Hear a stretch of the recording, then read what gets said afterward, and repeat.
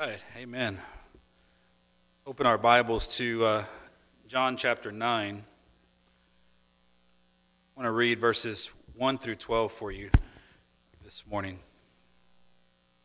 Gospel of John chapter 9, verses 1 through 12. As he passed by, he saw a man blind from birth. And his disciples asked him, "Rabbi, who sinned, this man or his parents, that he was born blind?"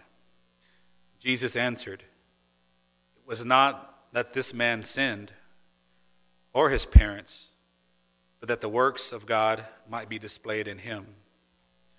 We must work the works of him who sent me while it is day. Night is coming when no one can work. As long as I am in the world, I am the light of the world." Having said these things, he spit on the ground and made mud with the saliva. Then he anointed the man's eyes with the mud and said to him, "Go, wash in a pool of Siloam," which means sent. So he went and washed and came back seeing. The neighbors and those who had seen him before he was a beggar were saying, "Is this not the man who used to sit and beg?" Some said, "It is he." Others said, "No, but he is like him." He kept saying, "I am the man." So they said to him, "Then how are your eyes opened?" He answered, "The man called Jesus made mud and anointed my eyes and said to me, 'Go to Siloam and wash.' So I went and washed and received my sight." They said to him, "Where is he?" He said, "I do not know." That is the word of the Lord. So this morning, great story, one of my favorites in the Bible. We read about a man whose suffering was specifically given to him so that others may see the works of God displayed in his life. To me, I think that's a powerful thing, especially for us to consider in the light of our own sufferings and trials.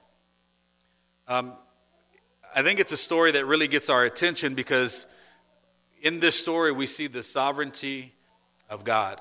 Or rather, put a different way, we see the sovereign will of God. And if it's sovereign, then we see it being forcefully and explicitly worked out in a person's life. Now, we go around and we talk about the sovereignty of God, but how many of us really understand what that means and the implications of worshiping a sovereign God? Many in this world don't think that that's the way God does things, but it would be hard to explain this passage and explain how God did this in this person's life. In fact, if we are careful to pay attention to the Bible consistently teaches us that God has a determined will. He has a determined will that cannot and will not be broken. I could have used plenty of passages, but I chose this one out of Isaiah 46 just to give you an example. Isaiah 46, 8 through 10. This is what it says about God's will. "Remember this and stand firm. Recall it to mind, you transgressors. Remember the former things of old, for I am God, and there is no other. I am God, and there is none like me." Listen to this. "Declaring the end from the beginning, and from ancient times things yet not done, saying, my counsel shall stand, and I will accomplish all my purpose."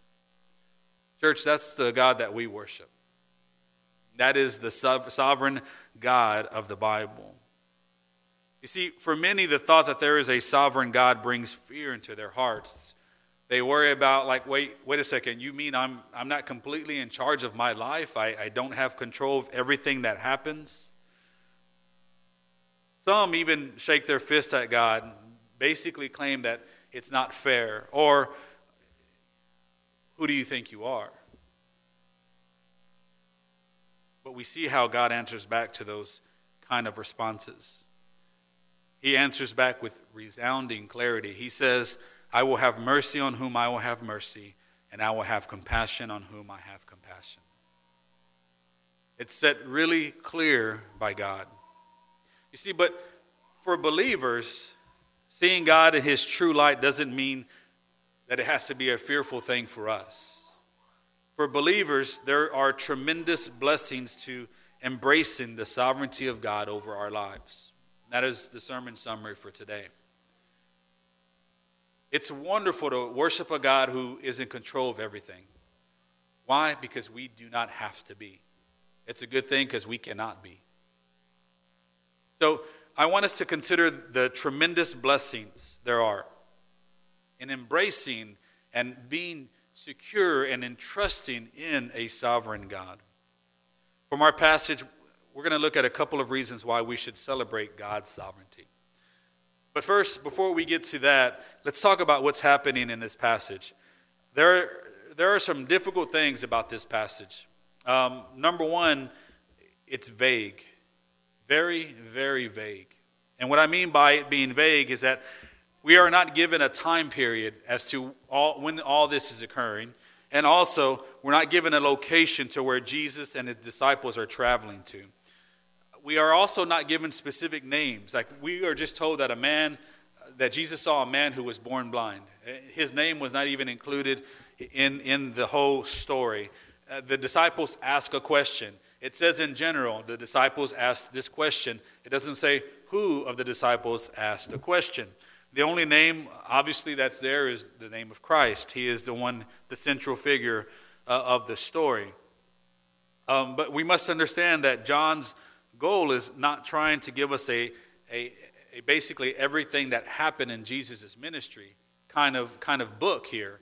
None of the Gospels do that.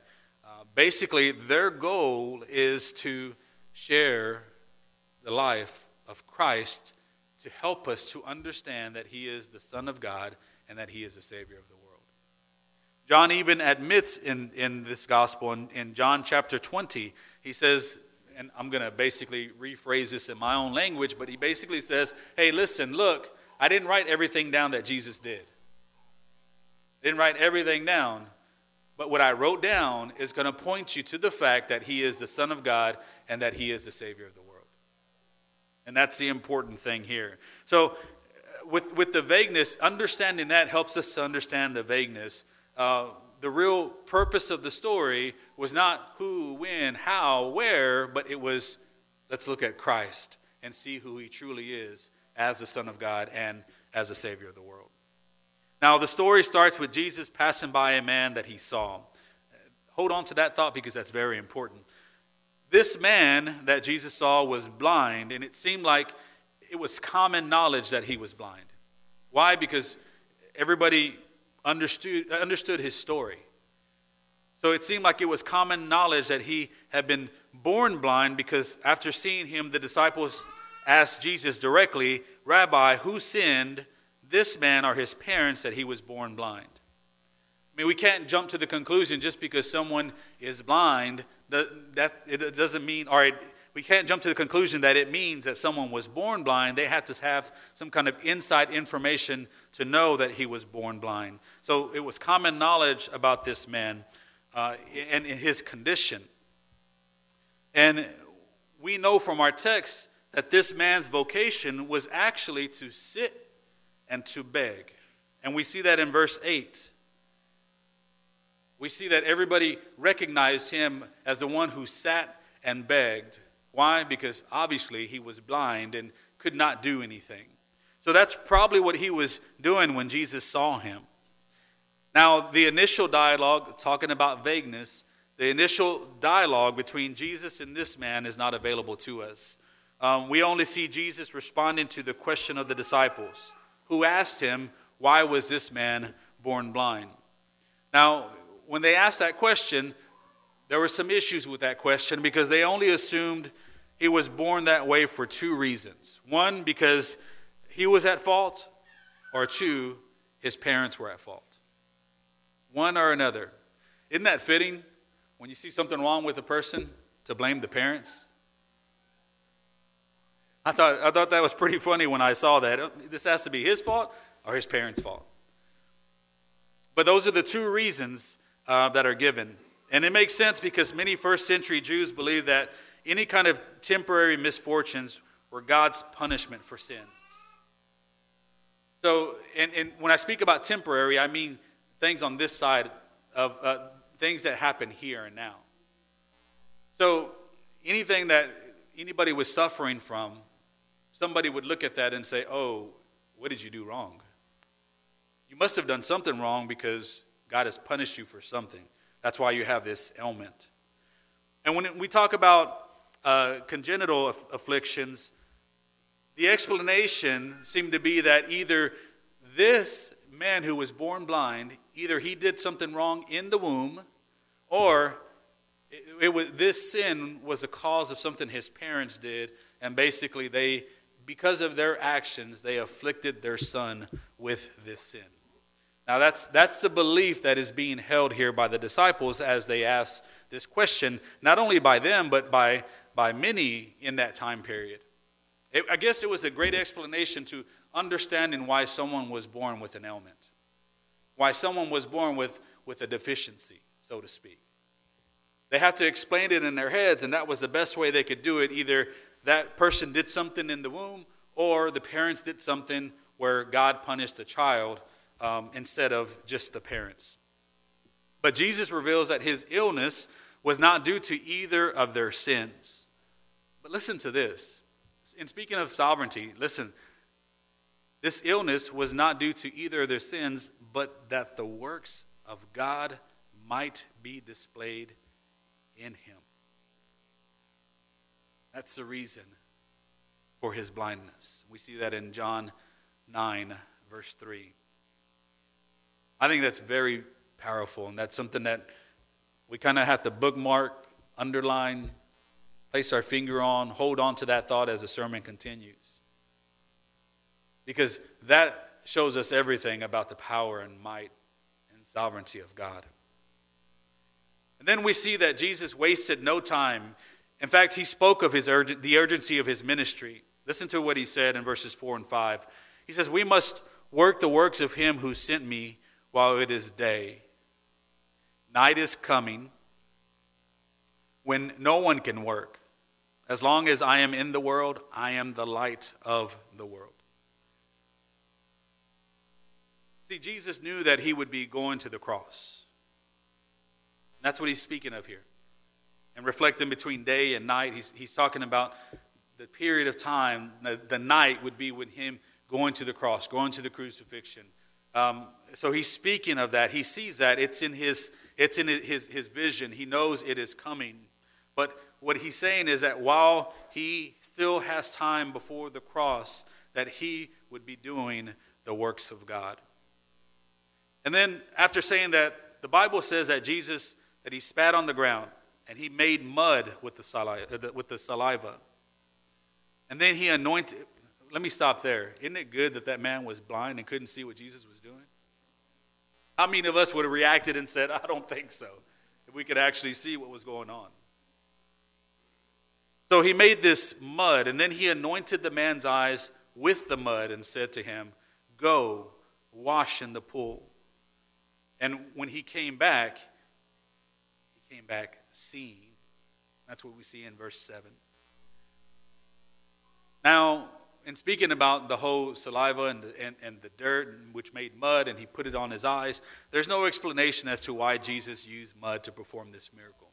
A lot of people, or there are some, I shouldn't say a lot, but there are some think that it points to something even deeper. I happen to agree with those who say that Jesus used the mud on the man's eyes and asked him to go wash for the simple fact that the man would have a chance to display his faith by obeying Christ.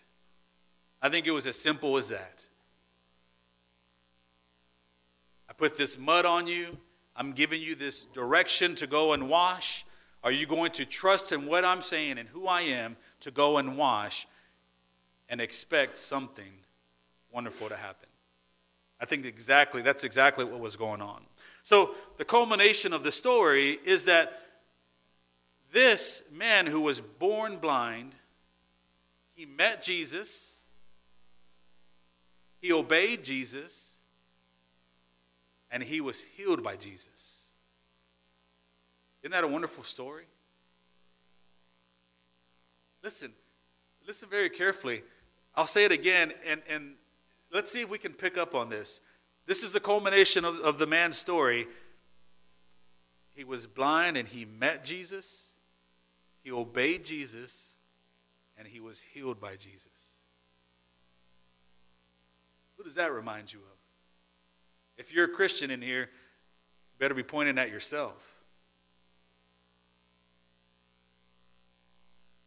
He was blind, and now he could see. What a wonderful reminder of what God has done in our lives. And that's where we get to the sovereignty of God. And how wonderful this passage is in displaying that. You see, this passage shows us some wonderful things about his sovereignty. And these wonderful things, I'm telling you, they give us hope. And these wonderful things about his sovereignty should help us to trust in him more, knowing that we serve a God like him. The first sign that we see of his sovereignty is how the man was born blind. That's it. How he was born blind. How he was born blind, and how that was an analogy of the man's natural sinful state and his spiritual blindness to God. And then we see Jesus do something with that. And what he does with that shows us his divine power. See, the doctrine of original sin says that there is a universal sinfulness of the whole human race, that no one escapes it. No one is born without sin, without fault, without stain. No one comes into this world perfect. I know that's bad news, because I know we hold our babies in our hands and they're so cute and they just don't know what they're doing. But we all start off sinful, all of us. That is the doctrine of original sin. We get our sinfulness from Adam and Eve. Their sinfulness was transmitted to us, to all of creation. When they fell, we fell with them. If you want to read more about that, read Romans chapters 1 through 3. Read all of Romans if you would, but read Romans 1 through 3, and it gives a wonderful explanation of the issue of sin. The Bible tells us that since all have sinned and all have fallen short of the glory of God, all deserve death. Why? Because the wages of sin is death. Those two things are also found in the book of Romans. But the Bible also says that in his sovereignty, God has provided a way for sinful man to be redeemed from the wages of sin through faith in his Son.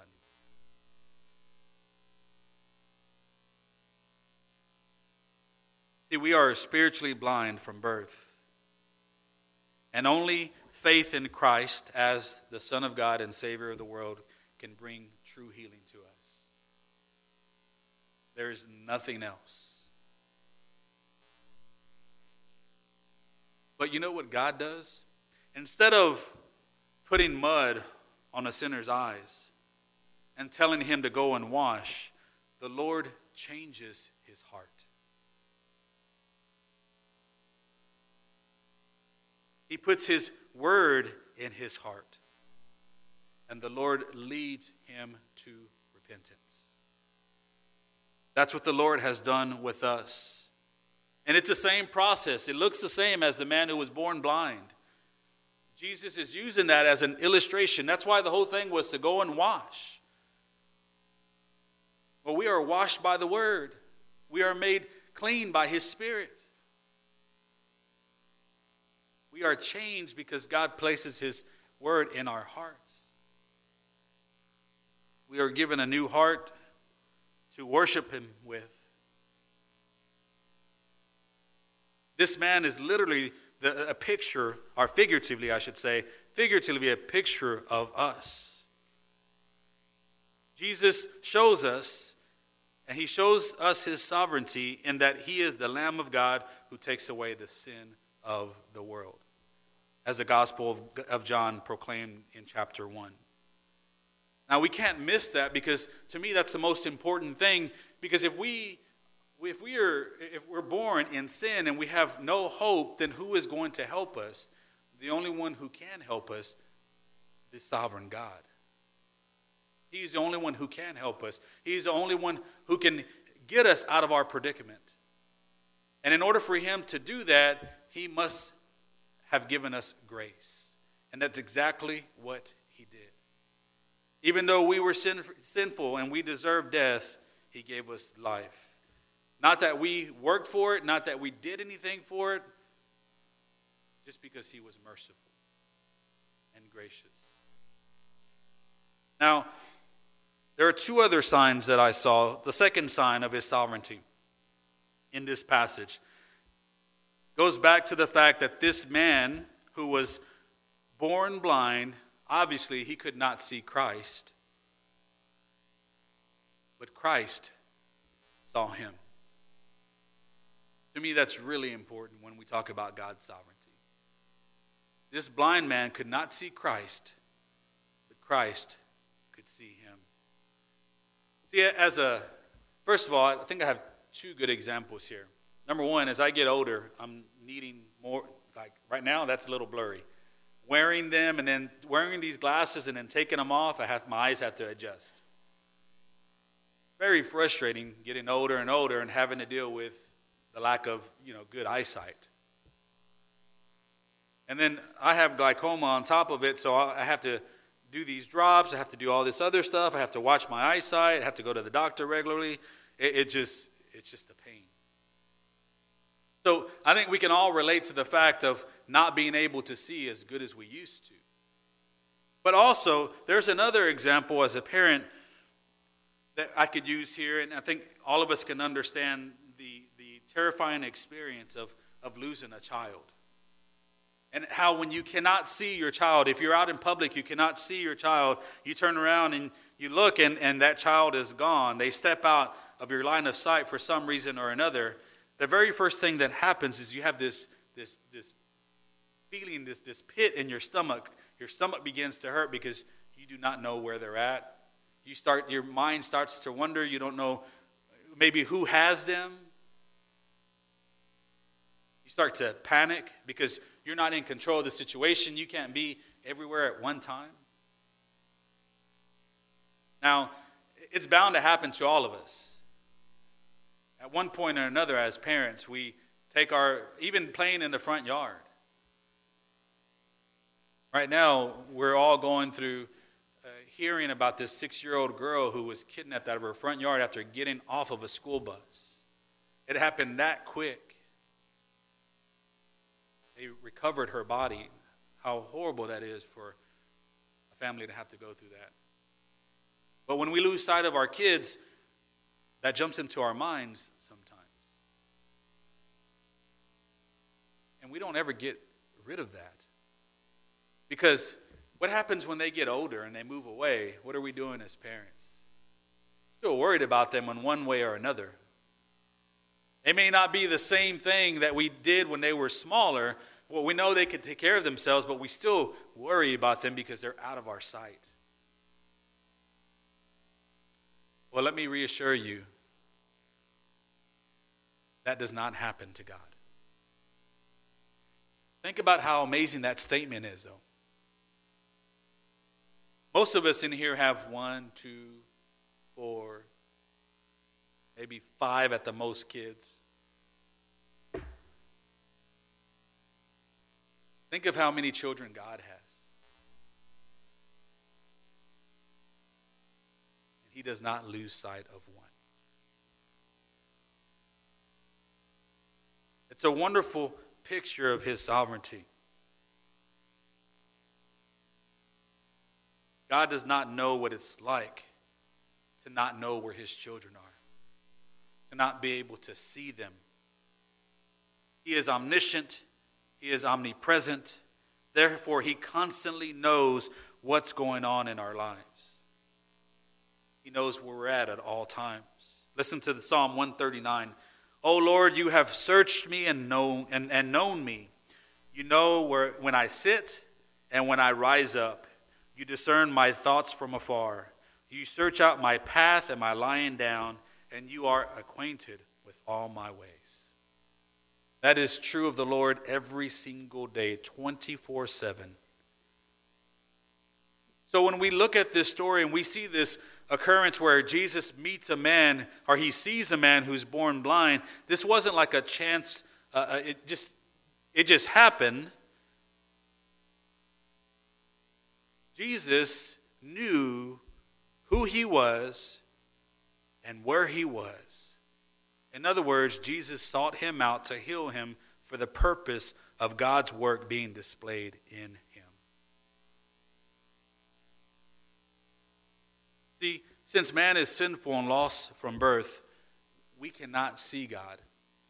Even worse, in that state, and I'm talking about in the sinful state, even worse is that we are not only blind and we cannot see God, but even when he is revealed to us, we still do not see God as God.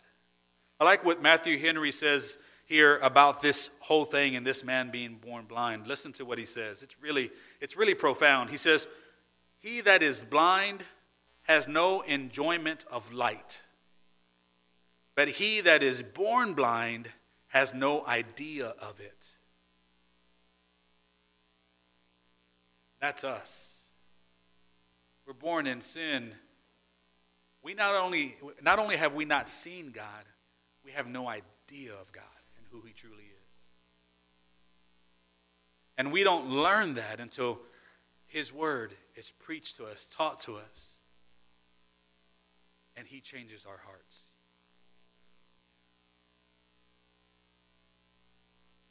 You know, the funny thing about being lost, and I know a lot of guys in here won't admit that they've ever been lost, but the funny thing about being lost is that if you don't know you're lost, there's no fear. There's no urgency. See, I'm hardly lost because I just don't know it. I'm just driving around. Even if someone asks me, "Are you lost?" I'm just cruising. The fact is that once we start to worry, once we start to have a little bit of fear, not as bad as it used to be whenever you didn't have all these electronics to just take you somewhere. But if you were lost and you realized it, then that's a different feeling. That's like, I remember when I came to the Lord, when I saw him for the first time for who he was, I didn't realize I was lost until I saw it. Then I started thinking like, wow, I was lost. I really was lost. But thank God he saved me. See, although we are blind to Christ, and we have to be really thinking about what I'm about to say, because it's a tremendous blessing. And this is one of the comforts of worshiping a sovereign God. Although we are blind to him, he searches us out. And he leads us to everlasting life. And if that were not enough, after we belong to him, we are never out of his sight. And even more, as our intercessor, we can see Christ. Right now, he knows our innermost anxieties and worries, and he already has an answer for them. What a sovereign and wonderful God that we worship. God always knows our condition and always provides for our needs. Now, the third thing, the third sign of the Lord's sovereignty is how the man who was born blind,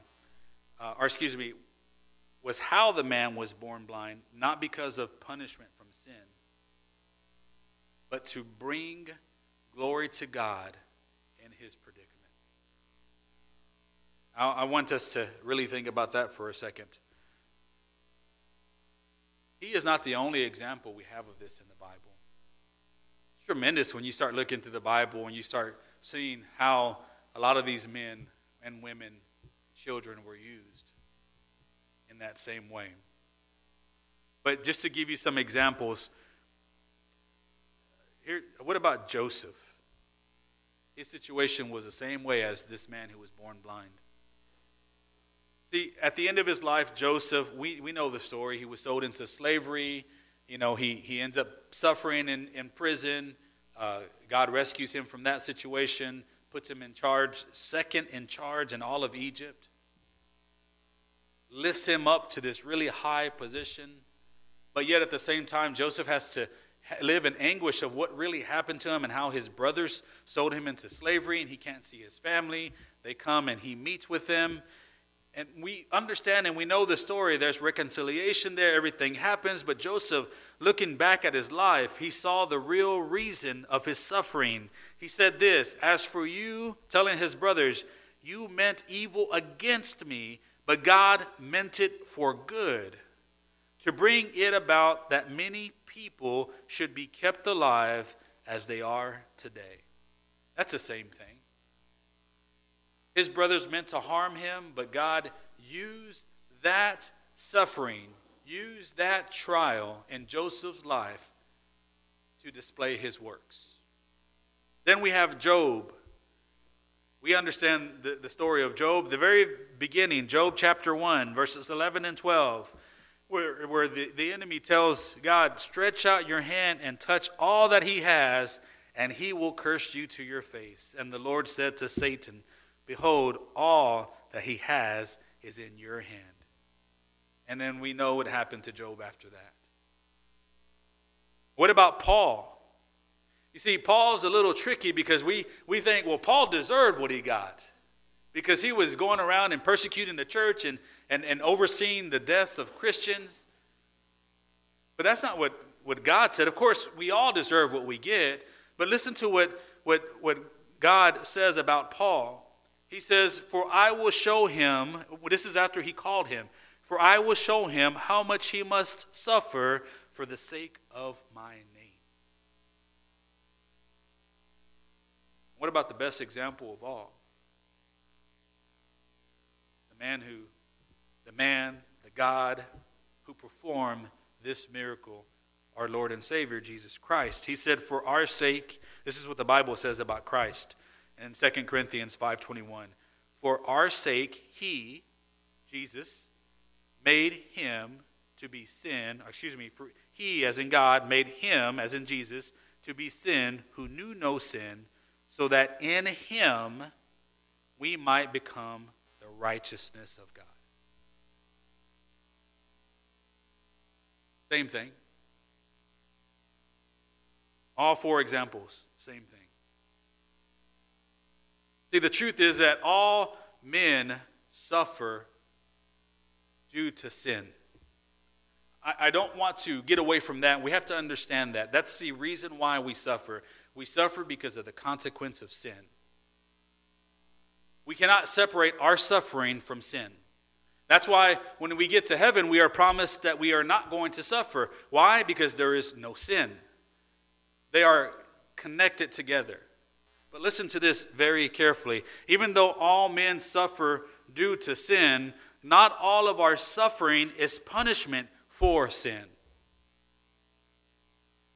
And that's exactly what we have in this case with the man who was born blind. In many occasions, we suffer trials of various kinds so that the works of God may be shown in us. Now, we have to be able to distinguish between the two. Obviously, there is consequences for what we do.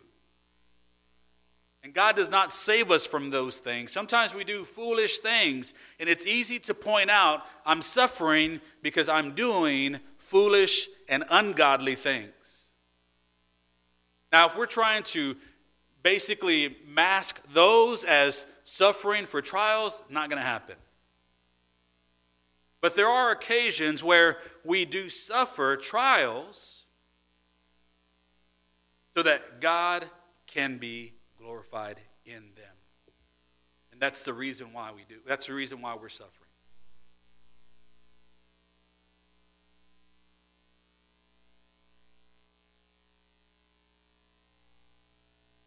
See, what we have to understand is that God in his sovereignty, he orchestrates these trials in our lives. It's not the enemy.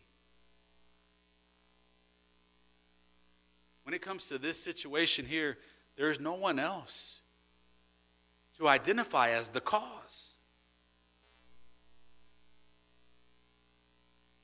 God is sovereign. If you are going through it, he either brought it to you or he let it happen to you. One way or another, he's still in control of it.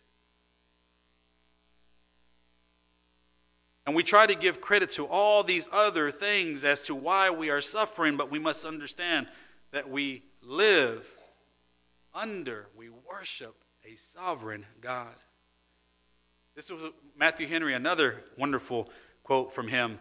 God has sovereignty over all his creatures and an exclusive right in them, and may make them serviceable to his glory in such a way as he thinks fit, in doing or suffering.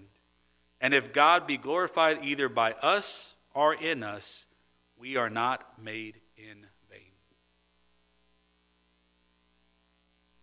Love it. You know what this really gives me? Hope it gives you as well. When I study the sovereignty of God, and I'm given the privilege to preach on it or teach on it, it's very humbling for one.